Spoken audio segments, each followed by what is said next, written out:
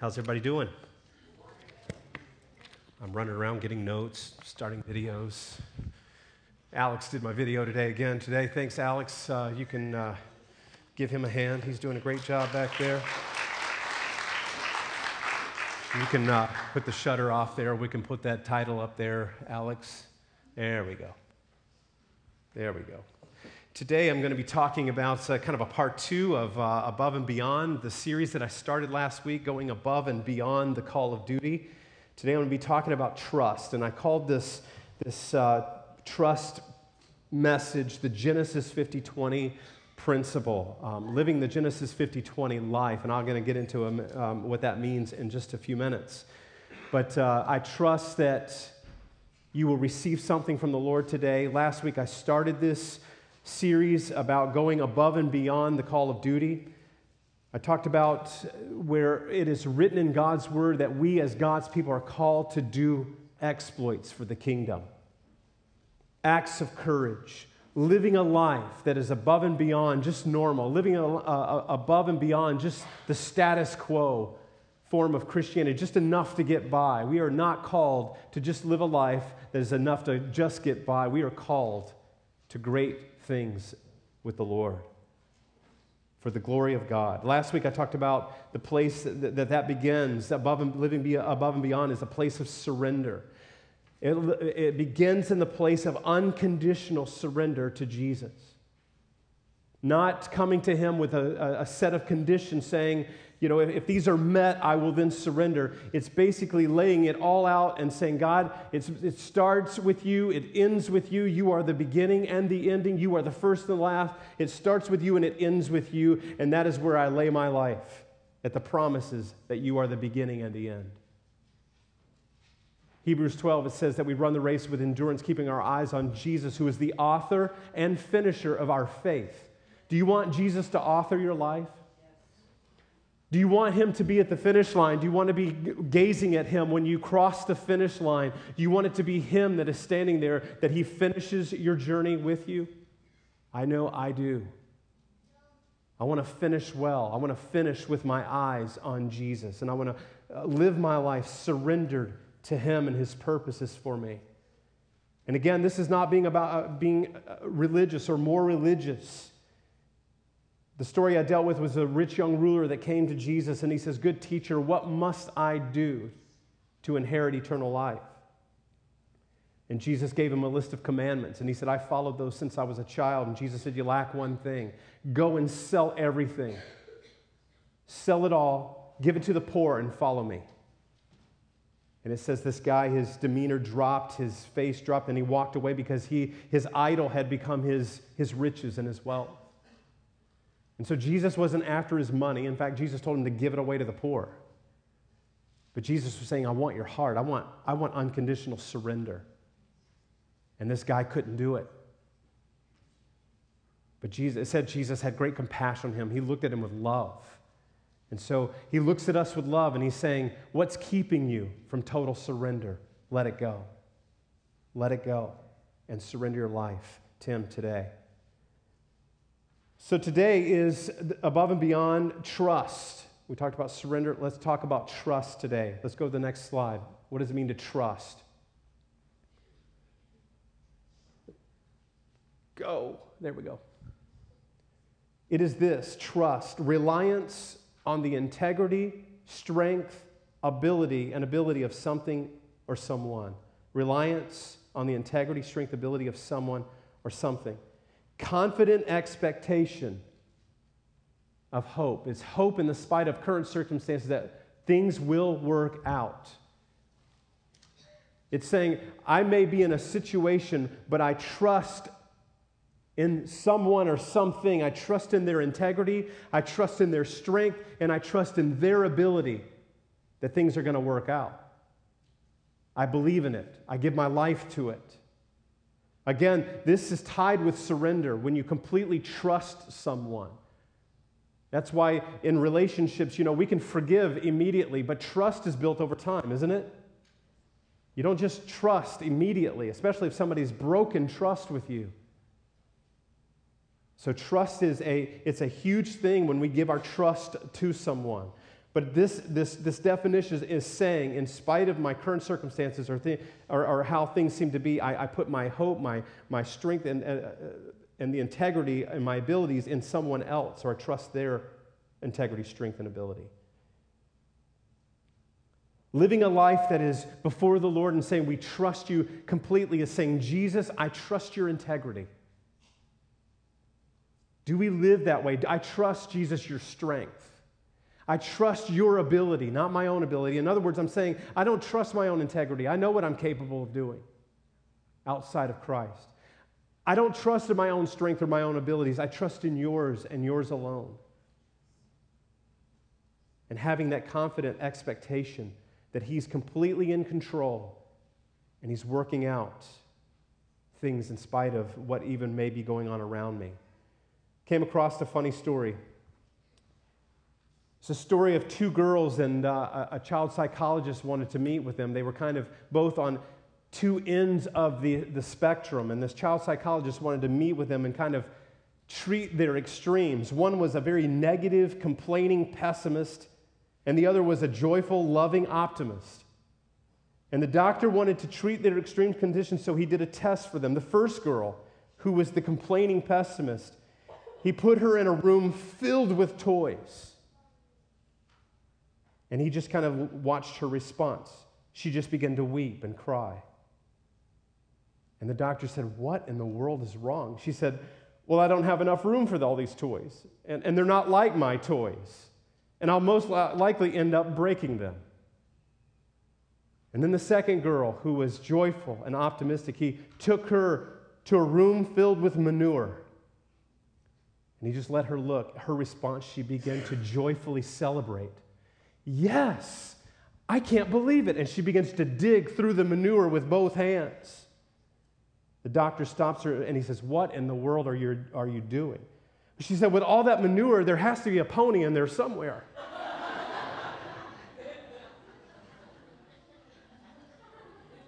My prayer is, God, make me like that second girl. I was going to title this message, Finding a Pony in the Poo-Poo, but I didn't figure that would be very right, but there it is. God, make me like the second girl that's looking for God's hand even in the midst of the manure pile.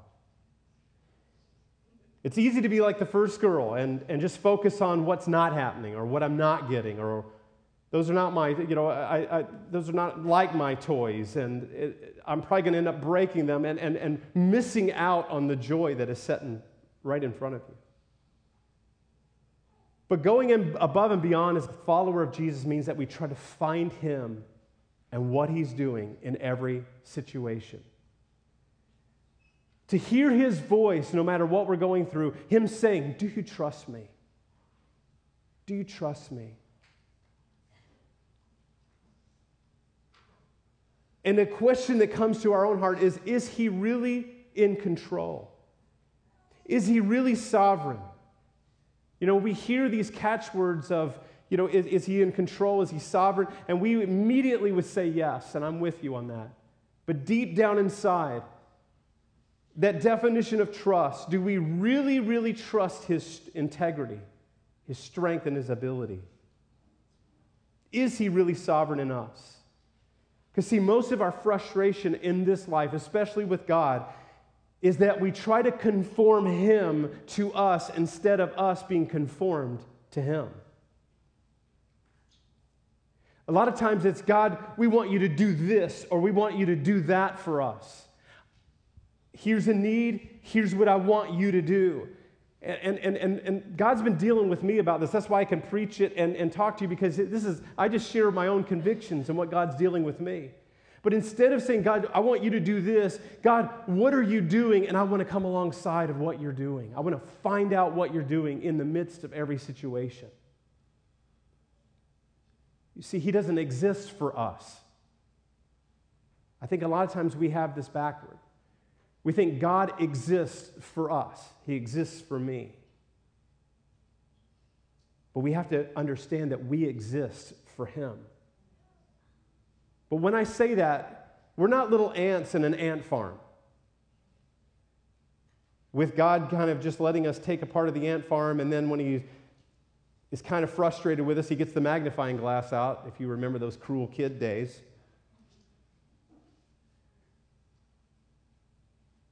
But we exist for his pleasure, for his glory, for relationship with him. That's why you hear Nick begging for arms and legs as a kid, and he's saying, where do you come to a place in your life where you say, I'm glad that God didn't answer my prayer? He found out what God was doing. Instead of saying, God, you give me arms and legs, he finally said, God, what are you doing with my life? And now you're seeing hundreds of thousands of people that through the testimony of his life, through the message of this guy's life, are coming to know Jesus. He's invited to places on the planet that none of us would ever have access to be able to preach.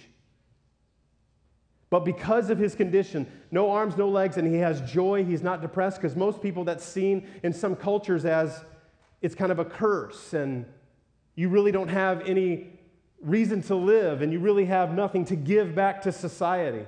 And they see him with a big smile on his face, and he has a joy that's in him, and they're like, what is different about you? And so he has spoken on stages in countries where people would never, ever be able to declare the gospel. And they're saying, what makes you so happy? And he can say, Jesus Christ. We exist for God. We exist for relationship with him and to bring him glory. Trusting him helps us get that revelation. But again, trust is a process. We have to walk it out every day. It should become your daily prayer. Lord, I want to trust you more. Help me in those areas I don't trust you. God, help me to trust you. The question also is, when we say, is he sovereign? Can he be glorified in my present situation or circumstance? Is there a way he can get glory through that?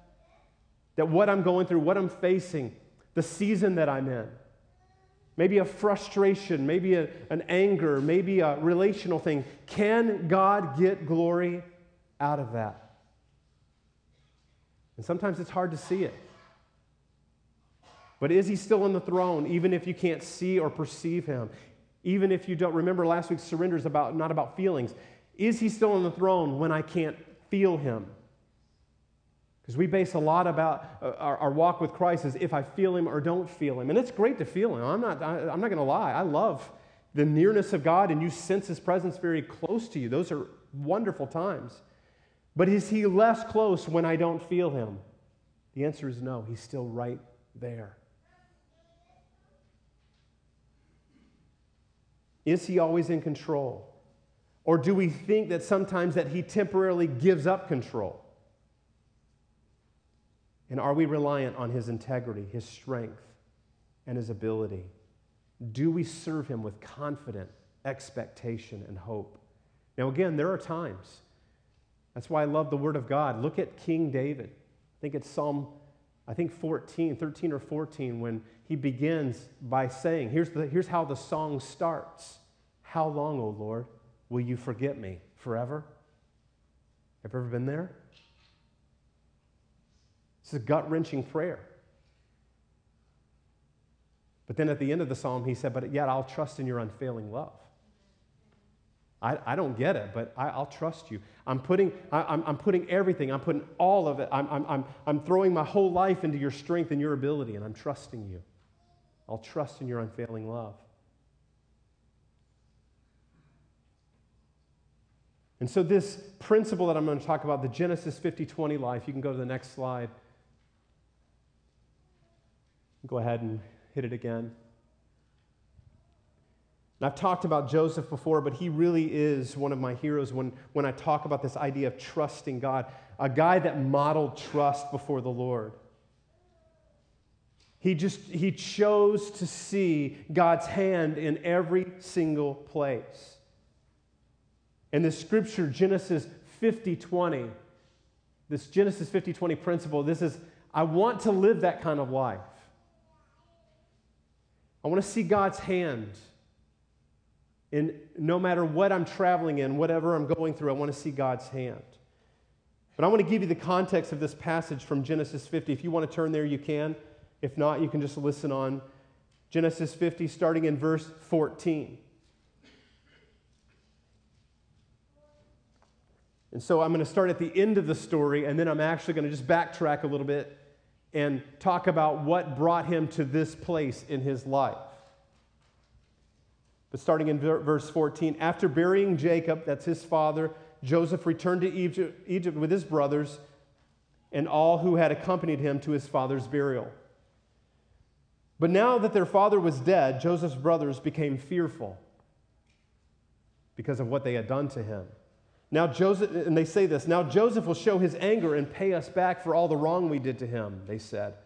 So they sent this message to Joseph, so they're going to manipulate a little bit.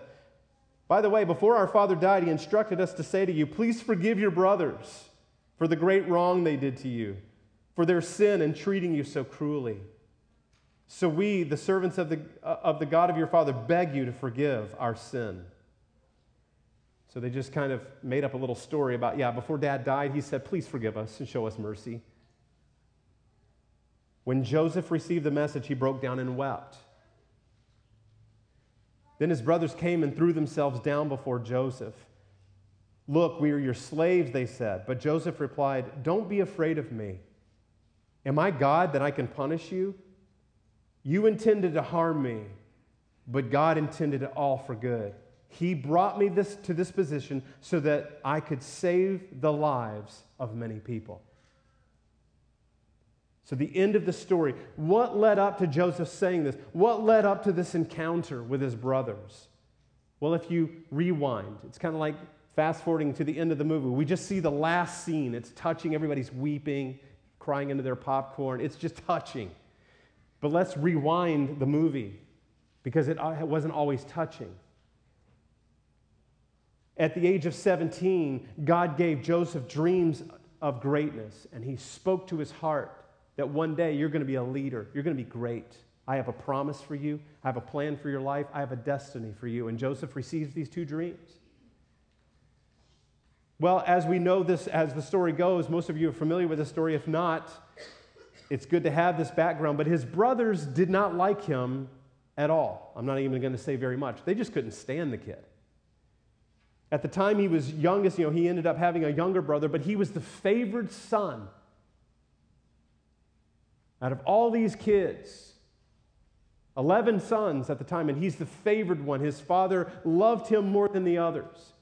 His father gave him this coat of many colors and, just lavished love and just incredible favor on this kid. So you can almost understand the brothers that there's a little bit of dysfunction and neglect here. I don't appreciate him getting treated that way. I mean, where's the love? What about us? So they couldn't stand him. He didn't help himself very much because when his brothers would get into stuff, it says that Joseph would go back and report to his father the dealings of his brothers. If you're just wondering, that's not a good idea. He was kind of a tattletale. And so, they'd already don't like him. And so now he's informing Dad, guess what the boys were doing today over supper? It did not make their hearts skip for him at all. So the hatred built in these guys, and we see them turning on him. One day he comes out to find them, and we have the story where one of the brothers just takes him and throws him down into a pit. They wanted to kill him. But fortunately, one of the other brothers said, now we probably shouldn't kill him because that would kill our father. This would be horrible. We can't kill him. So they got him in a pit, and can you imagine they're standing around the pit talking about, well, what should we do with him? So this band of Ishmaelites comes along. They said, let's sell him to them into slavery. So they take this favored son, and they go, let's see how great the favor is now. They took his coat of many colors, sent him along his way, sold him into slavery. So they turned their back on him, made a little cash off of him too.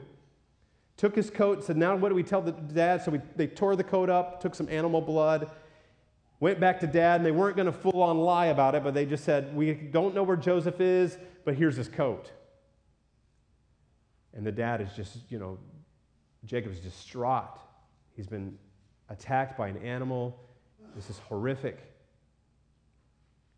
So Joseph's brothers turned on him. sold him into slavery.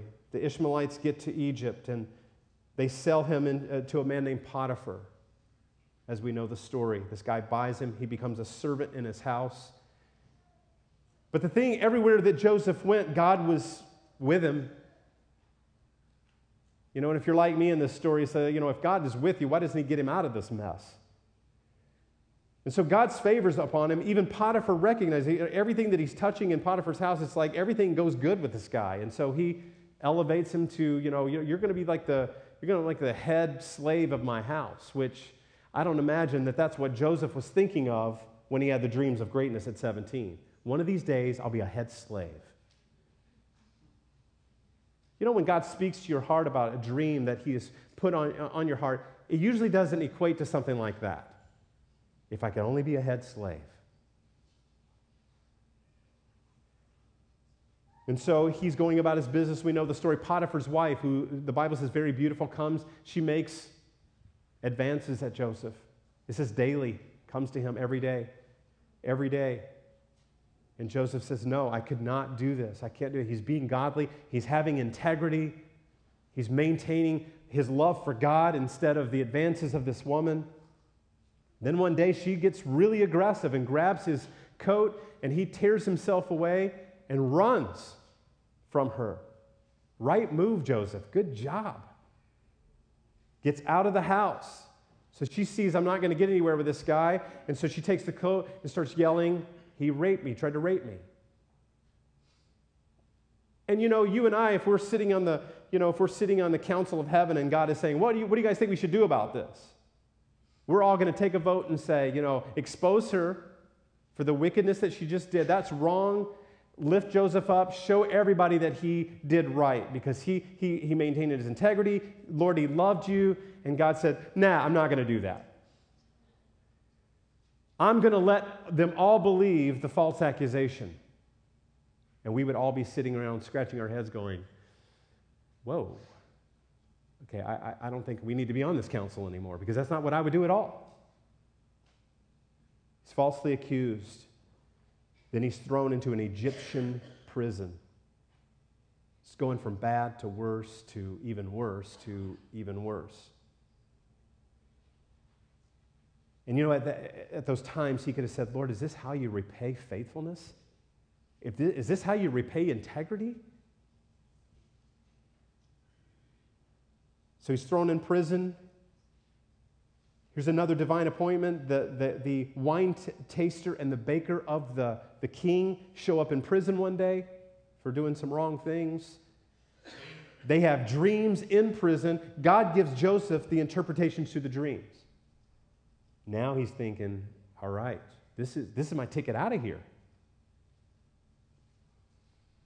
And so he gives the interpretation of the dreams. They come to pass. One guy is executed. The other guy is put back in his position with the king. And he tells the guy, he said, by the way, when you get back before the king, please remember me. So Joseph is even trying to help himself out a little bit. Remember me when you're going to get your position back, remember me. Here's what the Bible said, one translation. After he left, he promptly forgot Joseph. He was so happy to have his job back.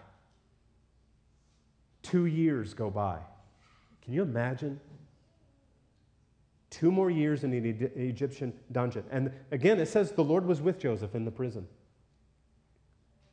So 2 more years, he's forgotten completely. Then we know the story. Pharaoh has dreams. And everybody's perplexed about what these dreams mean. And then the wine taster of the king goes, oh my goodness. You had a dream. I know a guy who can interpret your dream. Go get him. Joseph is brought before Pharaoh, and he interprets the dreams. Pharaoh puts him in charge, second in command. It's a beautiful, story. And then his brothers come back to Egypt because there's famine in the land, and Joseph has this big food distribution plan, and we see him rising to power, and you see the end of the story that we just read. His brothers are now fearful of him.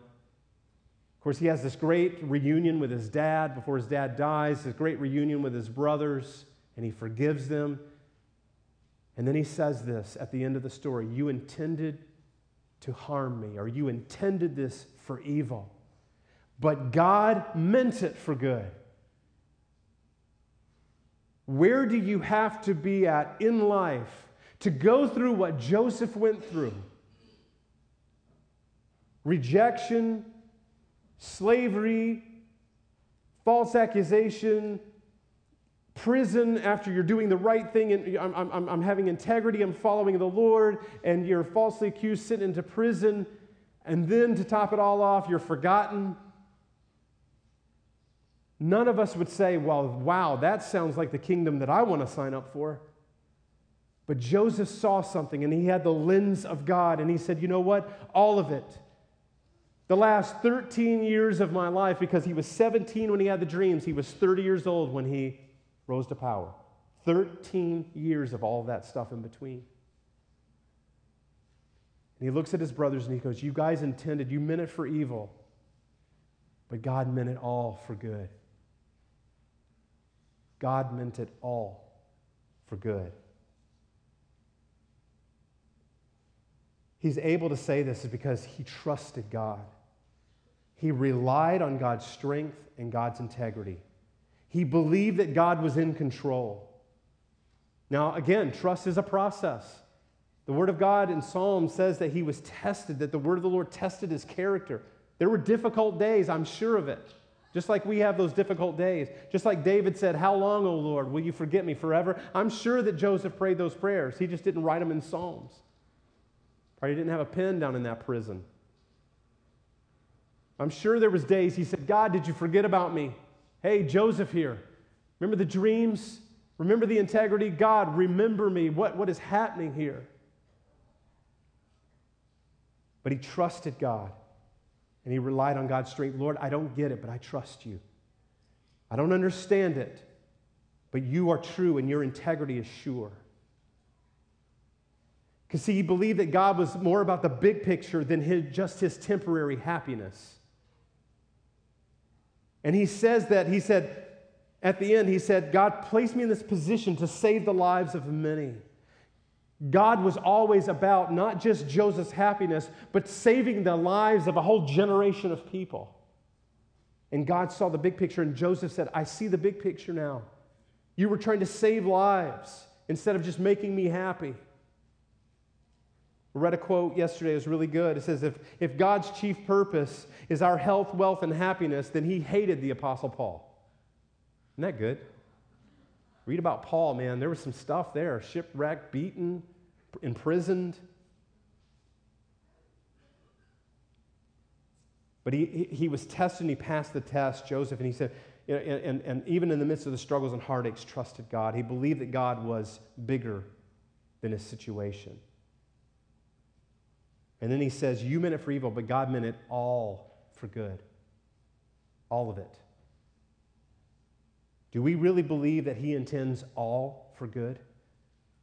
Now, I'm talking about people that follow God. If you're not following God or you're living for your own ways and you're going through problems, that's a whole other thing. You need to surrender to God. Because sometimes if we step out from underneath God and we go our own way, I mean, the proverb says that, that way leads to destruction. I mean, so if we choose our own way and we're choosing our own path and saying, forget the surrender to God, I'm going to live my own life, that's a different sermon for a different day. I'm talking about people that follow God. Do we believe that he intends it all for our good and for the good of the kingdom? And so whatever the devil did, whatever others have done that they meant for evil for your life, they intended you harm, they intended, evil words, tearing down your character, breaking trust, do we believe that God can turn it all for his good and glory? So to walk as people in total trust, what are the things that are about people that walk with God? And we're going to go to the next slide here. Number one. People of God who go above and beyond in trust, they find opportunity in every circumstance or situation. They find opportunity. You can go ahead and push the arrow again. And I love David and Goliath. You guys know this story. But the people of God that walk in trust of God find an opportunity. They find the opportunity in every situation, circumstance. We know Goliath showed up. He challenges Israel's army. Everybody else sees the giant. They're fearful. They see the circumstance. They see the situation. There's no way around it. They're all shaking in fear. And here comes the teenage boy who believes God and trusts God's strength and integrity. And he does not see the giant. He sees the size of God. He sees this not as a horrific place of fear, but he sees this as a great opportunity. Well, God's going to have to show up. So we've got it good here. This is the best scenario. God has to show up. So we know the story. He says, I'll fight him. Saul's like, you're crazy, but here you go. Here's my armor. And David said, the armor doesn't fit. I'll just go out there, and I've killed a bear and a lion, saving my father's sheep. And this uncircumcised, godless Philistine's nothing. And so he goes out on the battlefield, and he just declares to Goliath. Goliath is laughing at this kid that's out there. He's like, this is not even a warrior. And David said, you can laugh if you want to, but guess what? I've got a man named God on my side through the power of the Holy Spirit, and we're going to see what happens today.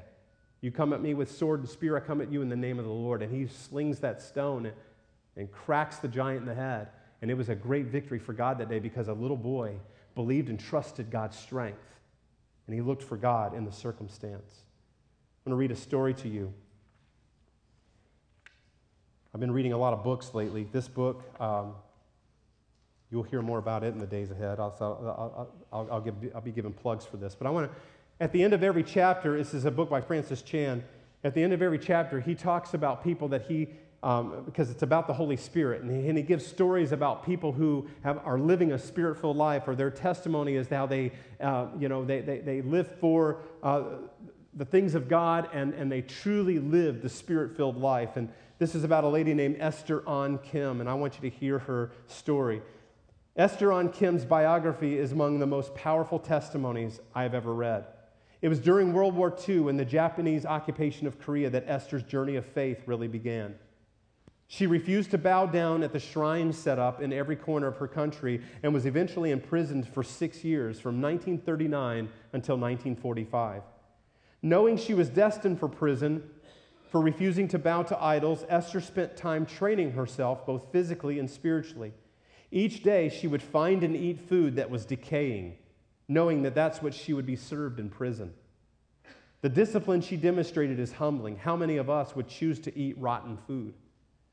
While preparing for prison, she memorized more than 100 chapters of the Bible and many songs because she knew she would not be allowed to keep her Bible. She spent countless hours seeking God through fasting and prayer. These times when she read the scriptures led to greater clarity, and she was able to surrender her fear of being tortured. Reading her story left me wanting more intimacy with Christ, more love for people, more of God in my life. And to be honest, more discipline. She was a well-disciplined believer, but there was nothing self-righteous about her. Her obedience to Christ only increased her ability to hear the voice of the Spirit and consequently filled her with overwhelming love for the people that she came in contact with. When she eventually was taken to prison, God used her in countless ways. One night, a young Chinese woman convicted of killing her husband was brought in. She moaned incessantly and beat on the doors until the guards tied her hands behind her back. It was this woman that God called Esther to love and reach out to. Esther held this woman's feet at night to warm them, even though the woman was covered in her own excrement. Though food rations were small, Esther gave up her portions for 3 days so this woman could eat. Over time, the Chinese woman began to respond, carrying on a conversation, eventually accepting the good news of the gospel. The woman was later executed for her crime, but she went to her death alive in Christ. This is one of the many people God used Esther to minister to. Murderers, swindlers who were utter outcasts were changed before all who watched as the love of Christ through Esther healed their hearts and gave them hope. Even the jailers and government officials noticed how Esther shone in that dark place. She could have just endured her suffering like a good Christian, and we would have all applauded her for it. But she was not content to merely endure. She was ready every day and every moment asking God, and this is her prayer, who do you want me to love for you today? God, make me like that. finding an opportunity in every situation. Number 2,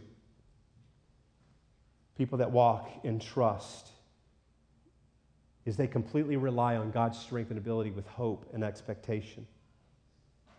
Listen to 2 Corinthians 4. This is Paul. And he's describing a current situation that they have found themselves in. We have a song about it, but I want you to catch what he's trying to say. He said, we're pressed on every side by troubles, but we are not crushed. We are perplexed, but we're not driven to despair. We are hunted down, but never abandoned by God.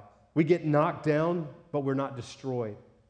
Through suffering, our bodies continue to share in the death of Jesus, so that the life of Jesus may also be seen in our bodies. Yes, we live under constant danger of death because we serve Jesus, so that the life of Jesus will be evident in our dying bodies. So we live in the face of death. But this has resulted in eternal life for you. But we continue to preach because we have the same kind of faith the psalmist had when he said, I believed in God, so I spoke. We know that God who raised the Lord Jesus will also raise us with Jesus and present us to himself together with you. All of this is for your benefit. And as God's grace reaches more and more people, there will be great thanksgiving. And God will receive more and more glory. That is why we never give up. Though our bodies are dying, our spirits are being renewed every day. For our present troubles, they were going through a lot of stuff here. They are small and they won't last very long. Yet they produce for us a glory that vastly outweighs them and will last forever. So we don't look at the troubles that we see now. Rather, we fix our gaze on the things that we cannot see. For the things that we see now will be gone soon, but the things we cannot see will last forever. This passage is an anthem of the heroes of the faith. They chose to keep their eyes on Jesus through amazing things. I'm pressed, but I'm not crushed. We're hunted down, but we're not destroyed. Circumstances are not going good, but we're fixing our eyes on Jesus and we're running the race. And by the way, there's more to this life, and that's what he's saying, is we fix our eyes on what can't be seen. We don't live for what just can be seen. And this summed up their lives, these heroes of the faith. This summed up this lady, Esther, summed up her life, is to fix my eyes on the eternal. The Spirit-filled life. The Spirit that fills us and makes us more like Jesus. Number 3, people that trust implicitly in God. They really, really believe. They really are convinced that God means it all for good. They don't just say it. They don't just memorize it. They live like they're convinced of it. Isaiah 61. It's a prophecy that Jesus later on grabs, and this is about Jesus. He said, the Spirit of the Sovereign Lord is upon me. Or what he says, the Lord has anointed me to bring good news to the poor. He sent me to comfort the brokenhearted. Are you brokenhearted today? There's answer in Jesus. To proclaim that captives will be released and prisoners will be freed. He has sent me to tell those who mourn that the time of the Lord's favor has come, and with it the day of God's anger against their enemies. To all who mourn in Israel, listen to this, he will give a crown of beauty for ashes, a joyous blessing instead of mourning, festive praise instead of despair. In their righteousness they will be like great oaks that the Lord has planted for his own glory. Folks, it is through Jesus that he can take ashes and make something beautiful out of it. He can take mourning and despair and turn it into hope. When we believe that all things work for our good. And that's the one I want to close with, is Romans 8. Verse 28, and then we'll jump to 35 through 39. And we know that God, and this is Paul again, we know that God causes all things to work together for the good of those who love God and are called according to his purpose for them. All things, positive, negative, hard circumstances, good circumstances, he works all things out for those who love him. And then in verse 35, he says, can anything ever separate us from Christ's love? Does it mean he no longer loves us if we have trouble or calamity, or are persecuted, or we're hungry, or destitute, or in danger, or threatened with death? And so he's given all these circumstances. He's given these realities of life that people face. And he says, when you're going through that, does it mean that God stopped loving you when you're facing that? And in verse 37, he says, absolutely not. In spite of all these things, overwhelming victory is ours through Christ who loved us. And I'm convinced that nothing can ever separate us from God's love. Neither death nor life, angels or demons, neither our fears for today, our worries about tomorrow, not even the powers of hell can separate us from God's love. No power in the sky above or in the earth below, indeed nothing in all creation will ever be able to separate us from the love of God that is revealed in Christ Jesus. So today, are you going through something? Do you have a calamity, a trouble, a heartbreak? Do you have a pain in your heart, in your life? Are you going through something emotionally, mentally, physically, financially? Today I want to encourage you that God did not step away from his love for you because you're going through that. He deeply loves you. And one of the greatest things that Paul found in the midst of those times when he was going through so much, and that's what he says in that passage. He says, when I suffer, I understand Christ more because Christ suffered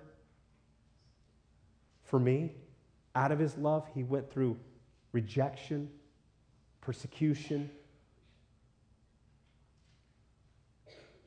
And when he says that, we know that all things work together for good. Do we really believe that all means all? And the word all means all. In every, if you can look up the Greek, it means all, everything. Do we believe and trust in that his love hasn't left us in spite of the situations and circumstances that we're in? I love that great song that we sing, In Christ Alone, and that one series of words that says, no power of hell, no scheme of man can ever pluck me from his hand. For I am his and he is mine, bought with the precious blood of Christ. Do you trust him today? Do you trust his strength, his ability? Do you trust him implicitly no matter what you're going through? Do you believe that no one can pluck you from his hand? And Steve has said this before, but the only person that can remove us from God's hand is ourselves. But do you trust him today? Do you believe that no matter what you're going through, no matter what someone has done to you, no matter what spiritual warfare, that any demonic strategy, because Paul says there's no power in hell, there's no demonic force that can remove you from God's love. For those that are in Christ, do you believe that? Do you believe that you trust him, that when I'm going through this, he can get glory out of my life no matter what?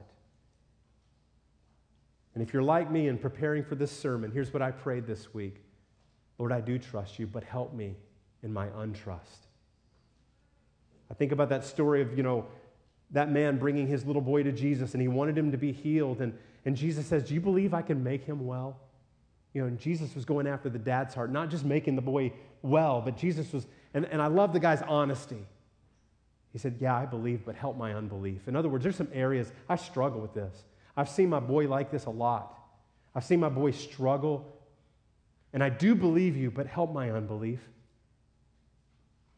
And when we talk about surrender, and we talk about trust today, do we trust him? And my prayer is, Lord, I do trust you, but boy, there's some areas I don't. There's some things I don't trust you with, and I'm having a hard time in those areas. And Lord, I want to trust you. Help my untrust. Help my unbelief. Let's stand together and pray.